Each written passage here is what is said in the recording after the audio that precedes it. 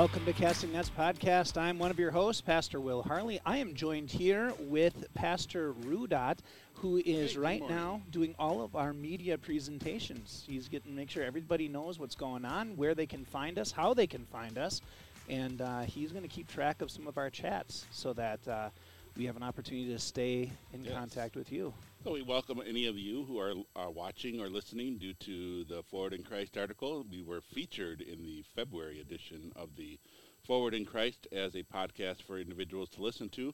And so we're glad that you're with us. Our goal for the Casting Nets podcast is to talk about real life and living faith.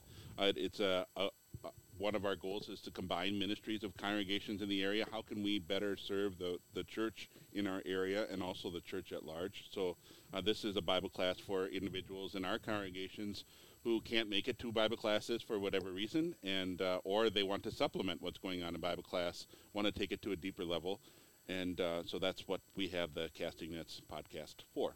Yeah, and today we actually are using some new technology. So we used to have the boom mics, which I kind of like. They're very clear, and I like those boom mics, and you had everything separated, and we kind of invested in some higher grade technology. I don't know if they're higher grade, it's just different technology with everything all in one so that we can move around and you can always hear us no matter which way we're facing, what we're doing, and we're not going to be hitting those mic stands. If for whatever reason the volume or the quality is less than what you have learned to expect from us, I'm sorry to disappoint you. Let us know. Just let us know. Yeah, we're at the learning process for learning curve. Yeah. But, I mean, if we disappoint you in the content, that's, normal. If we disappoint in the sound quality, though, that would be something that we can do something about. Exactly. So once again, thank you for joining us. As we have an opportunity to continue the Scandalous stories, which is something we've been kind of working on. We're coming to an end of that pretty soon. Maybe about 2 more episodes, and then we'll be looking to move our way to something else. But we continue the Scandalous stories. As we talk about these Scandalous stories, if we say something that you find offensive, that is not our intent to offend you. You can always fast forward it a little bit, or you can turn us off, turn to something else. But this is a beginning of a conversation between 2 pastors who are kind of just opening ourselves up to say, here's the kind of stuff that we talk about on a normal basis, because we have no life except for the life that we have been given in Christ. And so we talk about that.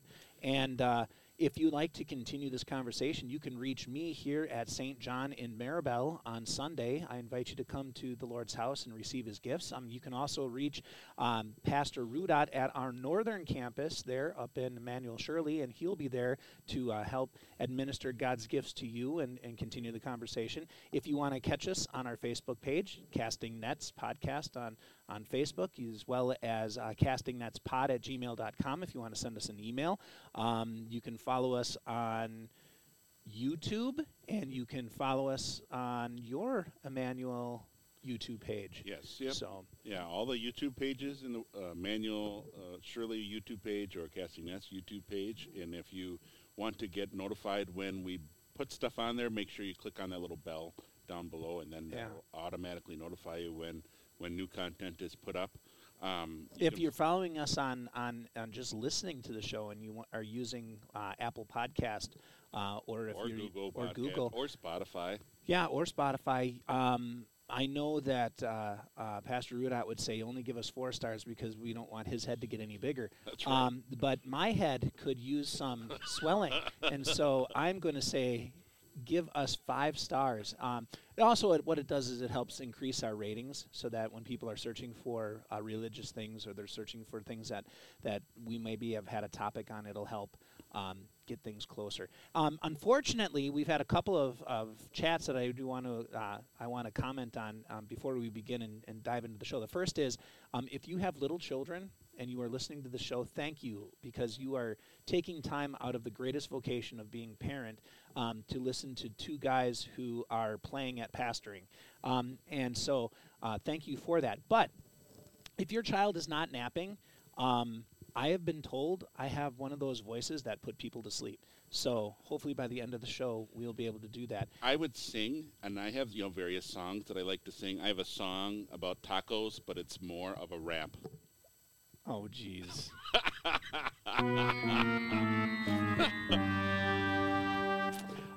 So there was the dad joke for this morning. Hopefully, we won't have any others returning. I do have a couple in the hopper, but I will save them for when we're somewhere in the wheelhouse of the appropriate subject. Good. We'll save that one. As we make our transitions here, then we will be right back with the main topic of our show as we continue our look at scandalous stories.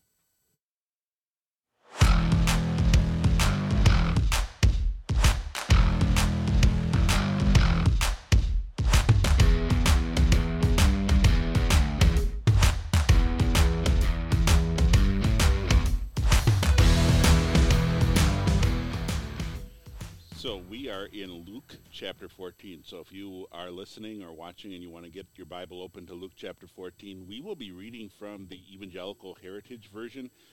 In the chapter, there's a book called Scandalous Stories that we're kind of basing this on. We don't necessarily talk about the same thing the author talks about, but we just use the same stories. And today, he just has chapter 14, verses 16 and following, and both of us agreed, and as we sat down today to get ready for this podcast, yes, in spite of what you might think, we actually do kind of plan a little bit, not as much as I would like to plan, but Will Harley challenges me so that I make sure I become a better pastor by just going on the fly and just talking about things. But as we sat down right before the show, we said, let's really do the entire chapter of chapter 14. Well, and it's not the entire chapter. It's only verse 24 because, verse 24, that's if you go to the whole thing, you're going to eventually get to counting the cost, and we're not there yet. That would really be offensive to people, that we tell them that actually there's a cost to being a disciple of Christ. So, we'll save that for a more pressing time. But let's jump on into our text for today. So as we have a chance, you can see it up here if you're watching this live. If you are not and you're just listening, we are going to read it for you. We're going to take it in its entirety, and then we'll kind of just back off and talk about the different sections as they present themselves. So here we go. We are looking at Luke chapter 14, starting at verse 1. One Sabbath day, when Jesus went into the house of a leader of the Pharisees to eat bread, they were watching him closely. Right in front of him was a man who was suffering from swelling of his body. Jesus addressed the legal experts and Pharisees, saying, "Is it lawful to heal on the Sabbath or not?" But they were silent. So he took hold of the man, healed him, and let him go. He said to them, "Which of you, if your son or an ox would fall into a well on a Sabbath day, would not immediately pull him out?" And they could not reply to these things. Then he noticed how they were selecting the places of honor. He told the invited guests a parable. When you are invited by someone to a wedding banquet, do not recline in the place of honor, or perhaps someone more distinguished than you may have been invited by him. The one who invited both of you may come and tell you, "Give this man your place." Then you will begin with shame to take the lowest place. But when you are invited, go and recline in the lowest place, so that when the one who invited you comes, he will tell you, "Friend, move up to a higher place." Then you will have honor in the presence of all who are reclining at the table with you.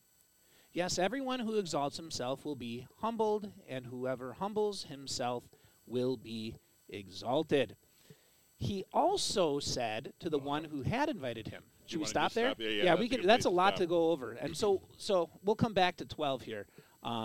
And so we are lead us on this conversation here. Yeah, this is the third time that Jesus has entered into a Pharisee's home. He's done this before, and he's done this afterwards, where it's a more welcome environment, such as when Matthew, who is a tax collector, invites Jesus into his home, so Jesus goes in, and there's Pharisees there as well. Zacchaeus, same thing. But now this one is Jesus is being watched. Verse 1 right away. They're watching him closely. The Greek there, it's just like they're intently watching. They're watching his every single move. It's a very hostile environment for Jesus in the context of a very beautiful thing of having people over to your house. How joyous is it to have people around? You're having a good time. You're enjoying God's gifts. God's gift of food, not the gift of the Lord's Supper, but just the gifts of food and sitting around and enjoying oneself, enjoying God's providence. Jesus knows that they're not there to welcome him. They're not there to pay him any honor or respect, but they're there to find evidence. They're a bunch of lawyers looking through the evidence, looking for a crime. Sure. And the interesting thing is you have a man who is now present who is suffering. He's suffering from a swelling of his body. So you have some type of a joint issue maybe going on. Yeah. And I think it's what's interesting is how that man got there. We've had more than one occurrence where the Lord kind of shows us that these parties, either by set up, by design, are letting other people come in that normally would not be the most savory of people for a Pharisee to associate with, and maybe this is where, like you said, they're laying in wait for him. They're watching him closely. Maybe they invited him for the sole purpose of, we're going to test Jesus, and we're going to see what he's going to do, because he's notorious for healing people. And it's the Sabbath. And this is the Sabbath, so we're going to test him and see if this is something he does on a regular basis, just to blaspheme or what the case may be. And so I think it's interesting because the Lord knows they're leaning towards watching me closely. He knows that they're trying to set him up. He sees a man who's suffering, and he asks a question that really strikes the heart. We don't know this, and so this is just me spouting off the top of my head, but I wonder if they weren't even thinking about him being healed. But what is Jesus going to say about somebody who's dealing with this? Perhaps there's some sin that he has committed, or they're trying to trap Jesus and to say, oh, you have this terrible thing. Oh, it's something that you've done. You haven't kept the law correctly, or something like that. They're not even, the idea of healing him may not have been on their radar. I don't know. I could be corrected, but I'm just thinking off the top of my head, why is that man there? Somehow he's going to challenge Jesus, and then Jesus goes ahead of it and says, well, what is the biggest problem here is that this man needs to be healed. Well, and I think there is something to be said about what you're saying, and I think it's worth taking a look at, because we look at it and we kind of preload our disposition onto this whole thing and say, okay, Jesus has normally done X, Y, Z. They're going to lay in wait for him to do X, Y, Z and then jump all over him. I think maybe it would be fair to say, they are trying to find any little thing that they can to kind of show Jesus isn't who he says he is, or isn't what he is acting like, and so they're greatly offended with a lot of that he does, and so they're going to try to find every little thing that they can to keep that offense going, and so it doesn't matter, because he asks them that question that I think really hits the heart of the scandalous nature of what's going to follow throughout all of these examples. And Jesus demonstrates a love for that individual that wants what's best for that individual, where the Pharisees were putting that individual not for his sake, not that they're trying to help this individual, but perhaps to help themselves, so it's all inwardly focused. Right. And I think that inward focus, he redirects, and he goes back to the law, which is exactly what they're going to hit. And his question is it lawful? I mean, he's bringing it into the very center of where they're going to want to feel most comfortable talking. I mean, these are the Pharisees, these are the chief, not chief priests, but the legal experts that are going to be gathered there, and he's really saying to them, what I want you to do is I want you to go and I want you to think about the laws of the Lord. And I want to ask you, is it lawful? Is it lawful to do this work of healing on the Sabbath day? So, you're dealing with a third commandment issue, right? This is a third commandment issue, that we should honor the Sabbath day by keeping it holy. What does it mean, right? And that it should be a day of rest. what does that mean? What is being talked about? Now, why do I say it reaches the heart? Because ultimately, all of the law is summed up in two commands, right? Love the Lord your God with all your heart, mind, and soul, and love your neighbor as yourself.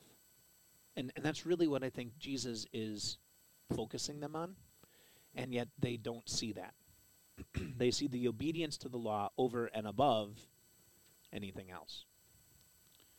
Yeah, so he poses that question to them. They answer. They don't give him an answer, and then he heals them and lets them go. So he removes him from the equation, and then he asked the disciples a very pointed. I'm sorry, not the disciples, but he asked the Pharisees a very pointed question: if there's something in danger on the Sabbath day, what's more important, something that's in danger, or keeping of the Sabbath law? Well, and interestingly enough, so we kind of gloss over it. They didn't say anything, and we say to ourselves, "Well, they didn't say anything," like as if they were shocked.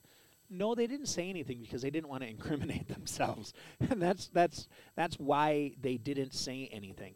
But what really is to me the shocker here, or the thing that I think is interesting is when he is proving his point, he really hits them kind of right where it hurts. He says, if your son, right, or an ox of yours, it was really the idea. So if it was your kid, or if it was your property, if they had a problem and they needed to be healed or helped on the Sabbath day, what would you do? And the answer to that is, I love my kids. I love my stuff. Of course I'm going to, I am not as religious to think that I wouldn't do that for them. The question is, or the comment, it's interesting to me that Jesus would even go to the Pharisees' house in the first place. That it is interesting. It's not outside of his character, though. He came to seek and save the lost, and that didn't just include the poor and the hungry and the sick and the prostitutes and the sinners. I take great comfort in that because there are so many times when we as Christians we enter in a situation where we go, I really don't want to be here, or they have their knives out to get me. This is going to be not a pleasant experience for me, but just to know that my Savior Jesus did exactly the same thing that I did. He knows exactly what I'm going through. No temptation has seized him that we haven't already experienced. So he knows exactly what that's like, and then he also knows that because he knows that he loves me, that he's going to make sure that I don't feel alone in those situations, that I don't feel like it's all up to me and then it's all up to my wisdom, or that and then the second comfort is he wants to engage them in conversation and they're not engaging. So to me, when it says they're silent, sometimes you don't know why they're silent, but one of those things of plausibility is like they don't want to engage him in conversation. They just want to point out error. They just want to find evidence. They don't actually want to like have a conversation. Kind of like Luther and the Roman Catholics, where Luther wants to have a conversation. Let's talk about these things. And the Roman Catholic authority said, no, we just want you to shut up, Luther. We don't want to actually have a conversation. Well, and that comes back down to typically what we have in life, right? In life, when you believe something, when you want something, when you think you're right, you don't want to have a conversation about someone else. And it tells you how secure you are in what you think you know. Mm. And maybe these Pharisees don't really know what they think they know, or they are not committed to knowing what they think they know. And so what happens is you have Jesus kind of just narrowing it down and saying, if you aren't going to have a conversation with me, I am going to tell you what I already know because I'm seeing it. And the first thing I'm seeing is you would show this love to somebody you are related to, something that you own. Why wouldn't you show this same love to somebody else? And then he's going to step back when they have no answer, and he's going to say, now here's something else I'm noticing that is on that same line of love and that same line of importance. And instead of really looking at the law and saying, the law is loving my Lord, loving my neighbor, you are loving yourself. And so that's where he gets the next part. The spot about Yeah. where should you sit when it comes to a banquet. Yeah, and so he interestingly enough, he uses a wedding banquet. So I mean, your kingdom talk. This is kingdom speak. Many times the Lord has used a wedding banquet to kind of highlight this is what heaven is going to be like, the joy of what you'll have. And then he says, okay, so you're invited to this, and you go and you think you think you're something, and you go and you take this position of class, how else do you want to say it? High standing, high honor. It's like going up. It's like it's like going to the wedding and going straight up to the main table and sitting right next to where the bride and the groom where you really, that's the place for the maid of honor, the matron, or the best man, and the wedding party. And you think, well, I'm that important, I should be able to be up here. And so that's really what we're picturing here. Yeah, and it is interesting because you think about it. Jesus is not given the position of honor, and he's like, "Oh, by the way, you're sitting in my spot when you come to my party." but there is that. I created those Right. couches, and I created the food that you're about to eat. I came up with that design. And here I am sitting wherever I remember that. I remember that day. I don't know. It doesn't say which spot Jesus was picking. What spot they gave him. But it makes you almost. But but the way that it's worded, when in verse 7 he says, when he noticed how they were selecting the places of honor, it makes you almost get this idea that Jesus did not select anything. Jesus didn't go and sit. Yeah. He kind of refrained, and he was just watching what was going on. He was just he kind of stood back and he was people watching. He was watching the watchers. Yeah, and Jesus does that a lot. He watches people, and he looks for the opportunity to share something that'll change their life forever, and hopefully bring them back to the cross and bring them back to the forgiveness of sins. Maybe that's something we could all learn, and maybe shut our mouth a little bit more and watch and say, here's my opportunity because I was watching for it. I can make a connection here. Anything else about that particular first wedding banquet parable? Probably following that same, I would say, following that same scandalous idea. The idea of when you look at the law of the Lord, it is love the Lord, love your neighbor, and now we are seeing in this wedding. The first one we saw lack of love for the health and well-being of someone who's less fortunate. And now we're seeing in the parable of the wedding, we're seeing a lack of love in admitting someone might be worth more than you or have a better standing than you. So there's that lack of, you could call it humility. Or, self-inflated love. Right. There's more of a self-pride, which is a loving of self over and above someone else. Mm-hmm. So I would definitely say he's getting on this kick of, we call it humility, we'll call it pride, one who exalts himself above. That means I love myself so much, look at how good I am. And one who does those things, they're going to be humbled. They're going to be humiliated. I think there's maybe there's something worth talking about before we move on to 11. The difference between maybe humiliation and humbling. I know in the EHV you have the one who exalts himself will be humbled, and then whoever humbles himself will be exalted. Some other translations will say he who exalts himself will be humiliated. And I think there's a connotation there that may be worth speaking about. The difference between humiliation and humbling. I don't know if you've thought about that at all. No, I did not really think about it that way. It just the idea of it's a concept of you think you're important. Well, whose opinion matters the most? I mean, if you're looking for validation, who gives you the validation that matters? And if you look at yourself and you say, my accomplishments and what the things that I have done, that makes me important or that makes me worth something, that's going to be humbled because we're not worth anything to God by ourselves outside of his grace and mercy, we have nothing to boast about. I read that somewhere in the Small Cold Articles, section number 3, paragraph 12. If you want to look it up on the Book of Concord, just outside of God's grace and mercy, there's nothing that that we could boast about. So then it follows those who are humble themselves as they think of themselves in their relationship with God will then therefore be exalted, because God's going to say, you're great in my sight because Jesus died for you. You're great in my sight because you have the perfection of Jesus that now I have given you. You are my son, and you are put in the exalted place at my banquet table because of him. Yeah. One of the things I guess and I agree with everything that you're saying there, and it's that perspective of who you are in the light of others. But the idea of the one who exalts himself now is brought low. Being someone who is humble, that's like an internal thing. If someone is humble, they have humbled themselves. They recognize where they are in the hierarchy of things.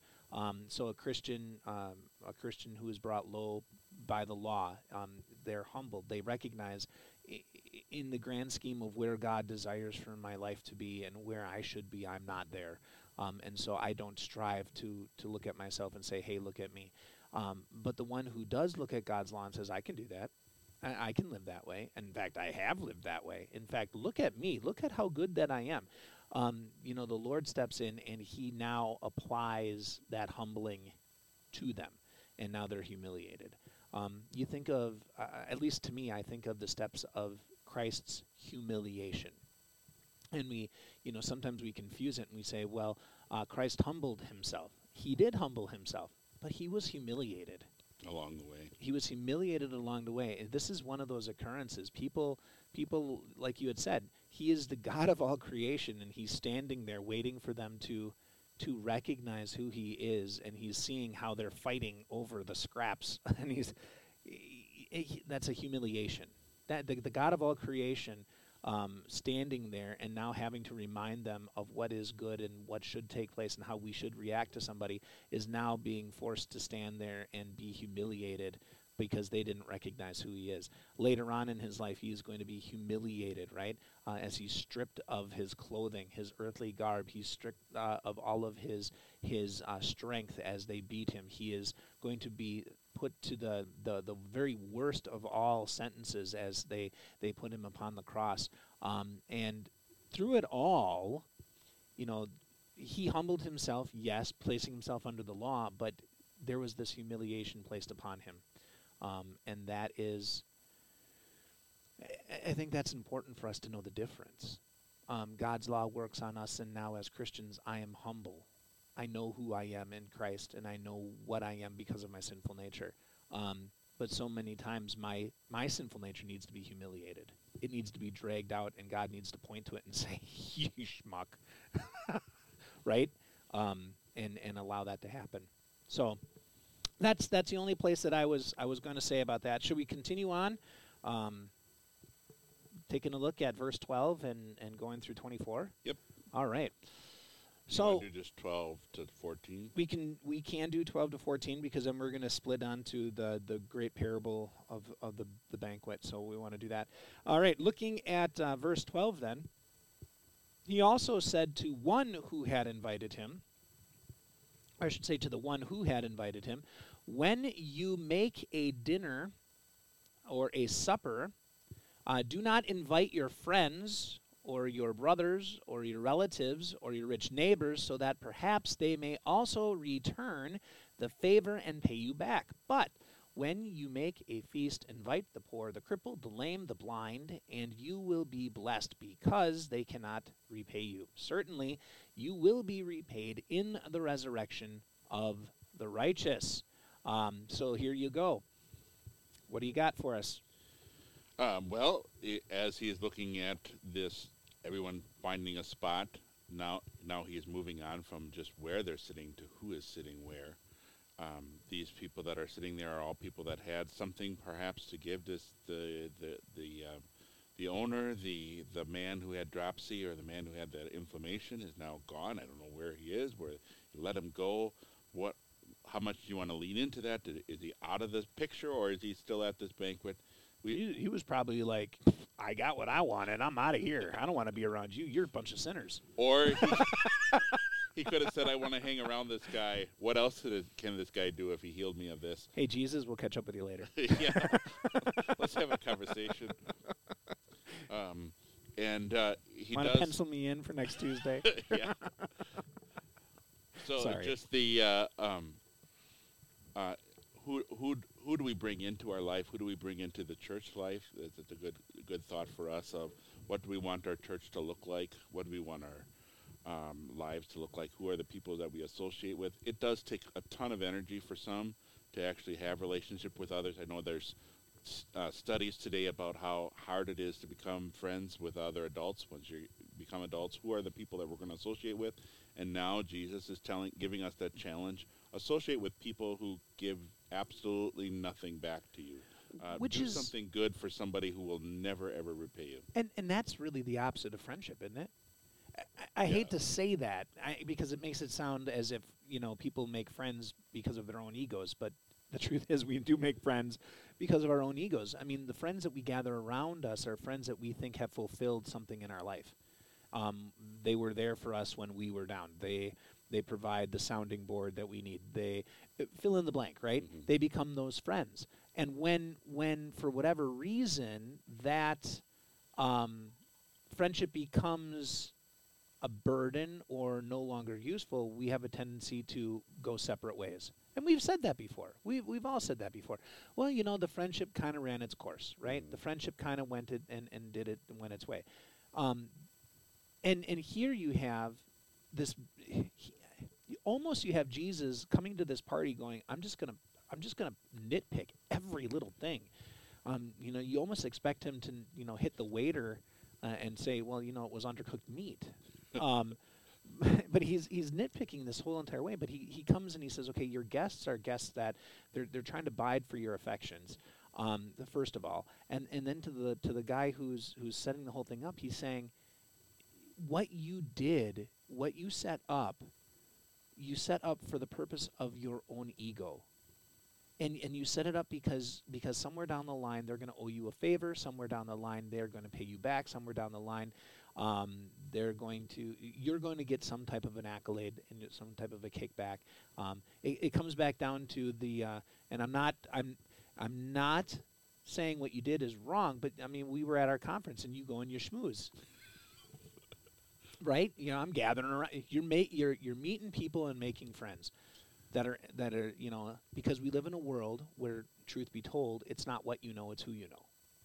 And there's truth to that. Yeah, and I wasn't schmoozing because I was trying to help myself. I know. Because it didn't help myself. But it does, really. Honest. I mean, you were able to teach the PSI program. I mean, but that wasn't because I schmoozed. Break in right there. You're jealous. I am jealous. Aren't we all jealous? An opportunity to go across the world and proclaim. If only we were like the body of Christ. When one part does well, we rejoice with it. When one part suffers, we suffer with it. If only. If only. Instead, Will Harley is going, Dave Rudock gets to teach online. Why don't I get to teach online? So, I'm telling you, if only we had Christian podcasters. It wasn't because I was schmoozing. Because if we're gonna put all of our cards out on the table, it didn't really do anything for me, other than you're an introvert, so of course it would not do anything for you. It was completely emptying of my tank. But I do subscribe to this thing called the fellowship. That we are in fellowship, so that means we have to talk with one another. But bringing us back. And enjoy one another's company. And bringing us back to the text, it does really illustrate what does it mean to love your neighbor. You're not just loving people who can love you back. You are loving people who can't do anything for you, and how difficult that is. And before we start whining about how difficult it is, then we go back to Jesus. Well, Jesus has nothing in common with us, with the rest of humanity ever since the fall. It's like, why would I want to spend time with these people? Jesus wants to spend time with these people because he does truly love us and want what's best for us. Yeah, and we have a comment here, which I take great offense to. There's a claim that we're teaching online.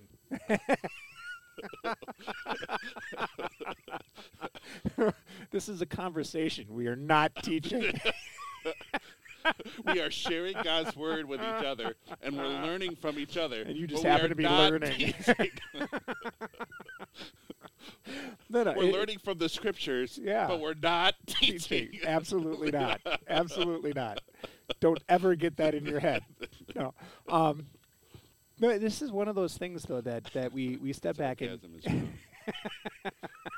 No, it is one of those things where we look back and we all need that lesson, right? That the reason why we do things in this world should never have the motivation of I'm doing them because I'm going to get something in return. But how hard is it to remove yourself from that? How hard is it to remove yourself from that idea of if I do, then I will? And it even can be so simple. And here's the corollary to it. You could be going out there and saying, I go to the food pantry and I volunteer at the food pantry. I go to the soup kitchen and I serve soup there. And you're like, see, I'm doing this. I'm doing what the Lord has asked of me, and I'm not being that Pharisee and only throwing parties for my friends. But here's how insidious the sinful nature is. I'm doing it because it makes me feel better. And that, it's really hard. And we look at that and we say, well, wait a second. What are you saying? And this is the part that really gets, but I'm helping them. You are. And that's good. But did you do it because you wanted to help them? Or did you do it because it made you feel better? And you're like, well, I did it because I wanted to help them. But it also made you feel better. And that's how insidious that sinful nature is. It clouds everything that we do. And so even in saying, we're going to give to the poor that can't pay you back, then you get into the mind of, I'm doing this because God asked me to do this. Now look how good I am that I'm doing this. They can't pay me back. Well, no, now all that good thing just kind of went right down the toilet. And so we need a Savior who... It's like for those of us who are older, like the one Friends episode where Phoebe tried to do a completely selfless act, and all of her friends pointed out that every selfless act that she tried to do was actually benefited her in some way, so it was really difficult. And so I guess that was the only spirituality that I could find from the Friends show. But it was true. It's a true statement. How difficult it is to do something for someone who does nothing for themselves. And as you look at nothing for us, as you look at the text, it doesn't seem like anybody really got it. It seemed like they thought they understood what Jesus was talking about. Like, oh, of course we do that, Jesus. Of course we let in the crippled and the blind. Of course we're benefiting others. And maybe they weren't, like you said, their sinful nature has tweaked something in. Like, well, maybe I did this little thing over here or this little thing over there to help those, but I wasn't devoted my entire existence for the benefit of someone else. I have just done, from time to time, I've helped out the poor. I've thrown some money at the beggar on the road, that kind of thing. Where then the next statement that is given to Jesus is not really in response to what he said, other than that they like the idea of a banquet, and they like the idea of a banquet in heaven. Yeah. So that's where we're going. I get that hint. We're moving on. So as we move on, though, he's going to follow now throwing a banquet, and so he's going to give a parable of the great banquet, and this is going to take us to the end of where we want to go.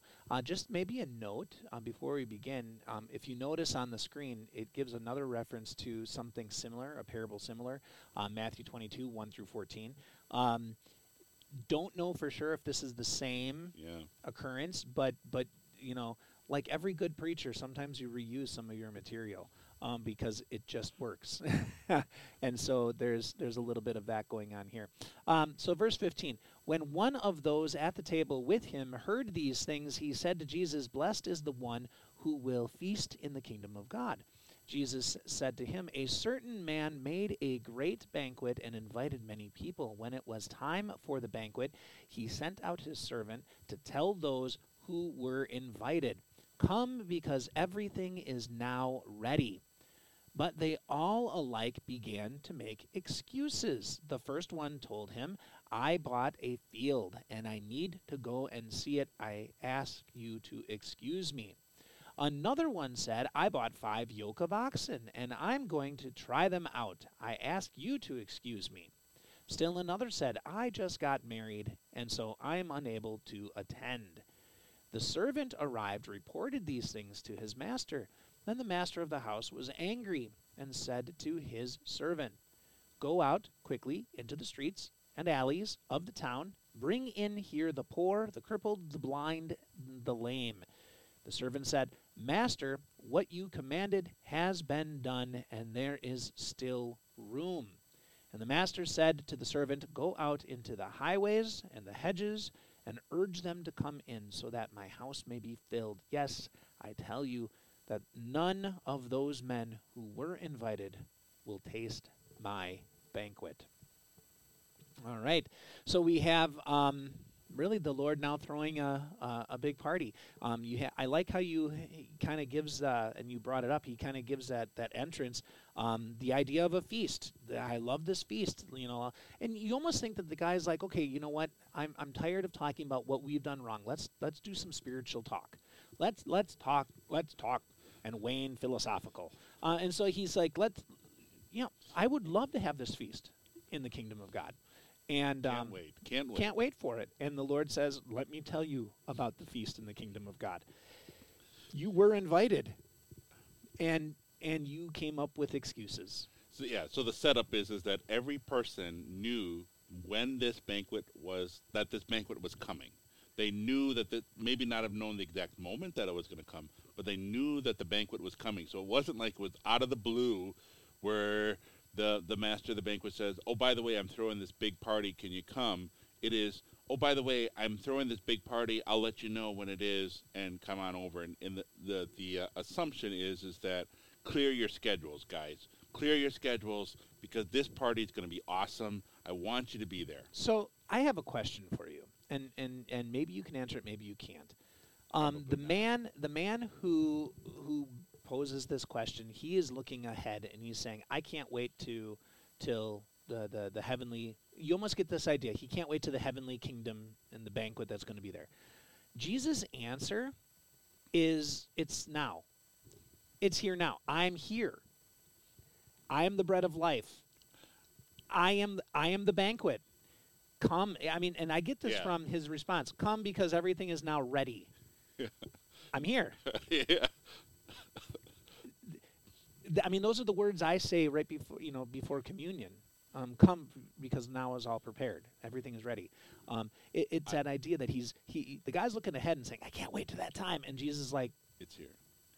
I think it's either culturally or through the Spirit of God, culturally and through the Spirit of God. The Old Testament Israelites were ready for the coming of the Messiah. Like, this Messiah is going to come. They had lots of, in their worship life and in the Word of God that was given to them, read in the synagogues, was this Messiah is coming. The kingdom of heaven is coming.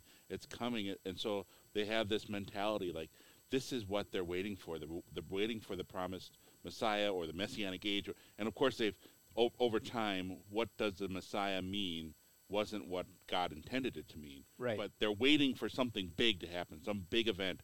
And a banquet of heaven, a heavenly banquet, seems like you say, like something that's happening in the future. And I do agree with you that Jesus is saying, it's here now.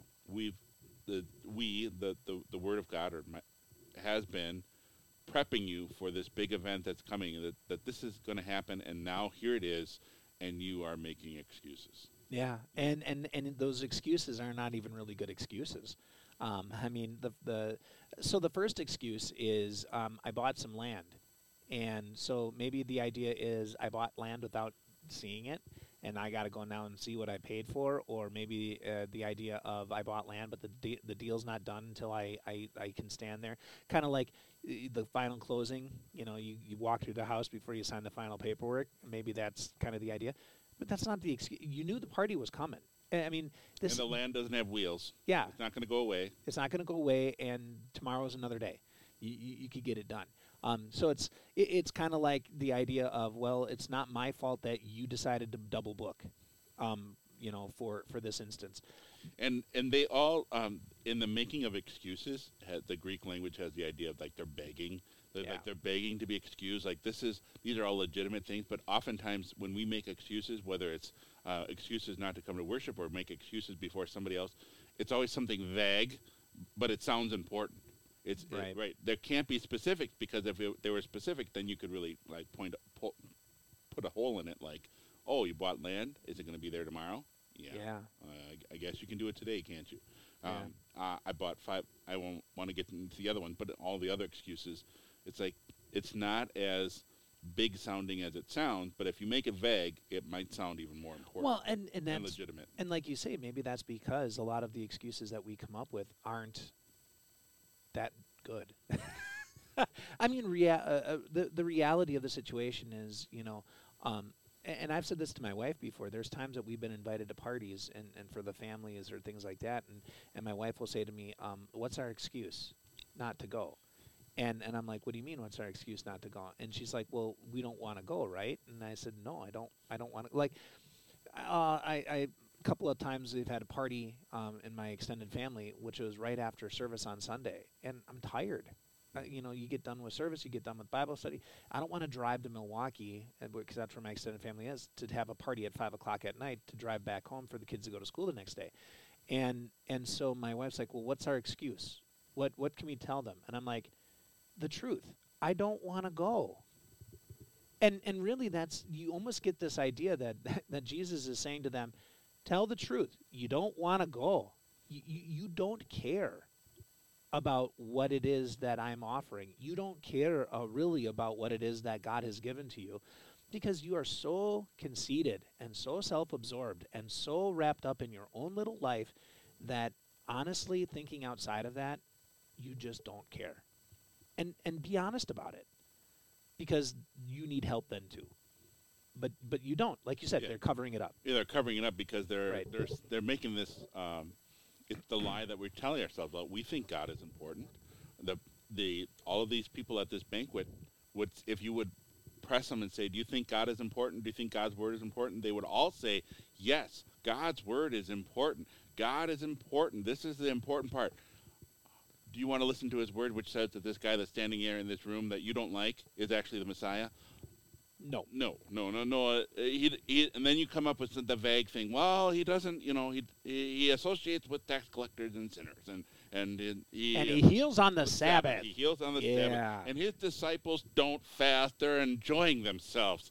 And so you make all these little tiny excuses to eliminate Jesus to be the promised Messiah, whereas it's that disconnect between what you say and what you do. Right. And it happens. It's still here in 2023. People say, oh, I believe in God, or I'm a Christian, or I belong to this church. Then where are you on Sunday?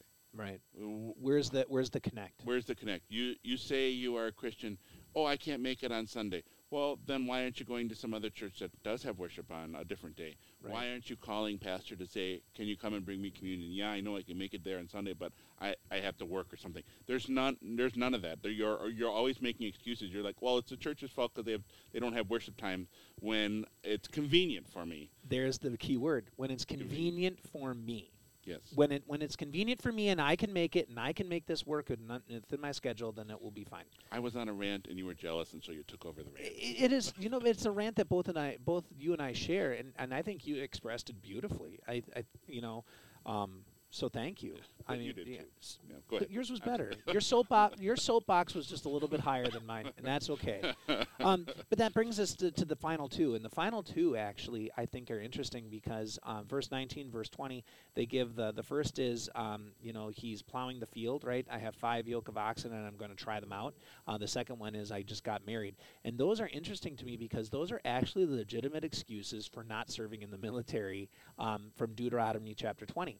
So in Deuteronomy chapter 20, those are the excuses you can give to say, well, I can't go out to war today because I just got married and I need to get the next generation going.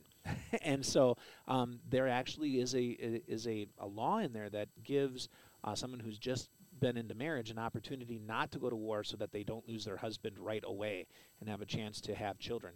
And then also as a farmer, because the need of producing crops and feeding the army was so an important thing, they didn't have to go to war. And so those are, you would think, those are legitimate excuses. But the Lord says, no, even those aren't. Because if you have 5 yoke of oxen, what does that say? That says you're wealthy. And if you're wealthy, that says you have servants. And can the servants test out those oxen? I think they can. Or are those oxen going to be there tomorrow? Yeah. I think they will be. So it's that making an excuse that seems like it's responsible, or that it seems like it's on a higher level, on the up and up, but really it's an excuse. You don't want to go. Right. And I just got married. Yeah, but you're not going to war. You're going to a party. Bring her with. Yeah. Unless the party was only men, but that's kind of one of those where, like, I'm not sure, Yeah, I don't think that was one of the things that they would have done, even in this culture. Yeah. Instead of bring your own beer, bring your wife. But it is also the good connect of the pleasures of life. Like, I need this break. Right. I need this. I need to go and go up to the cabin. I need to take this vacation, or we have this thing going on. The kids need to be in these sports, and that means we need to go to these tournaments because this is our hobby. This is our family thing. This is what we're doing this for them. This is a good thing. And but it's not. Yes, we know, Pastor. We don't have to have in sports. It's just recreation. It's just for our own pleasure. But it is an important thing, and the Lord is saying, not saying they're not important, but this is more important, and this was given to you. And then you could even use the marriages to talk about all of the institutions that God has given to you, or all the different callings that God has given to you. Say, well, I need I need to rest, or I need to spend time with my kids because I'm gone all the week, and now Sunday is the only day for me to spend time with them, and it sounds good, but it's still an excuse. It's still something vague. It's still you not putting emphasis on the banquet. Absolutely. And so what does the Lord do? The Lord then, he changes his idea, and he says, or the leader of the banquet, he says, you know what? Fine, I am going to go out, and the people who don't have a decent meal, people who have absolutely nothing, these are beggars, I am going to give to these beggars. And so he goes and he invites every person that you would think couldn't make it, he provides a way to get there. He says, fill it up, let's go, and brings them in. And the urging part, I really was fascinated by that concept where you say, what, urge them and compel them to come in? What's going on there? And it's just the idea, the food's getting cold. That's all that's there. It's not like, we're going to force somebody like the pioneers coming across the Native Americans and forcing them all to be baptized by having them run through a river. Like, this is how we're going to urge people to come into the kingdom of God. But it is just that urgency of the food is ready. Here it is. Here's the banquet. Come and see it. We're going to find as many people as we can. We'll get them here somehow. Now is the time. Yeah, and I like that idea. At least in my own head, I like that idea of don't worry about how you're going to get here. I'll get you here. The Lord of the banquet is not saying make sure they get here. He's saying bring them, bring them, get them here. I don't care if you fly them. I don't care if you drag them. I don't care if you throw them into a cart. Get them here.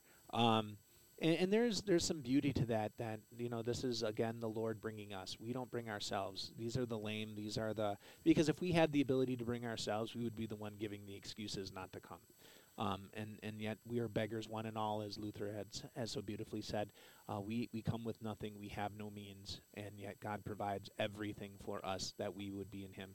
And so he fills out the room. And then he gives that final epitaph, right? Which is the people that he had originally invited, the people that he had sent the invitations to, they're never going to get it. The banquet's over now. It's been thrown. Which it carries on that idea of the urgency. Like, this is this banquet isn't going to last forever. We want people to come in and enjoy it. We want to give it to as many people as possible, but it will end. Absolutely. And unfortunately, it will end. And make sure you're on the right side of the door when the banquet door is closed. So that's our scandalous story, I think, for really today, the scandalous story of loving your neighbor, loving the Lord your God, prioritizing not only that love for him through the Spirit as he enables you, but also to see the Spirit work in loving those who so desperately need to know that their Savior is there for them, and they get to see it through you. And then how we have a problem with that, because man, we are very unloving creatures until God acts on us. So as we are coming to the end, we have 2 more episodes, I would say, in the hopper for Scandalous Stories. And whenever you're invited to a party, dear brothers in Christ, BYOW, don't bring your own wine, bring your own wife. That's always a good thing to do, is bring your own wife, not someone else's wife. And so and so with those words, we will leave you into God's good grace in our Savior, Jesus Christ. Thank you for joining us, and stay tuned for the post show.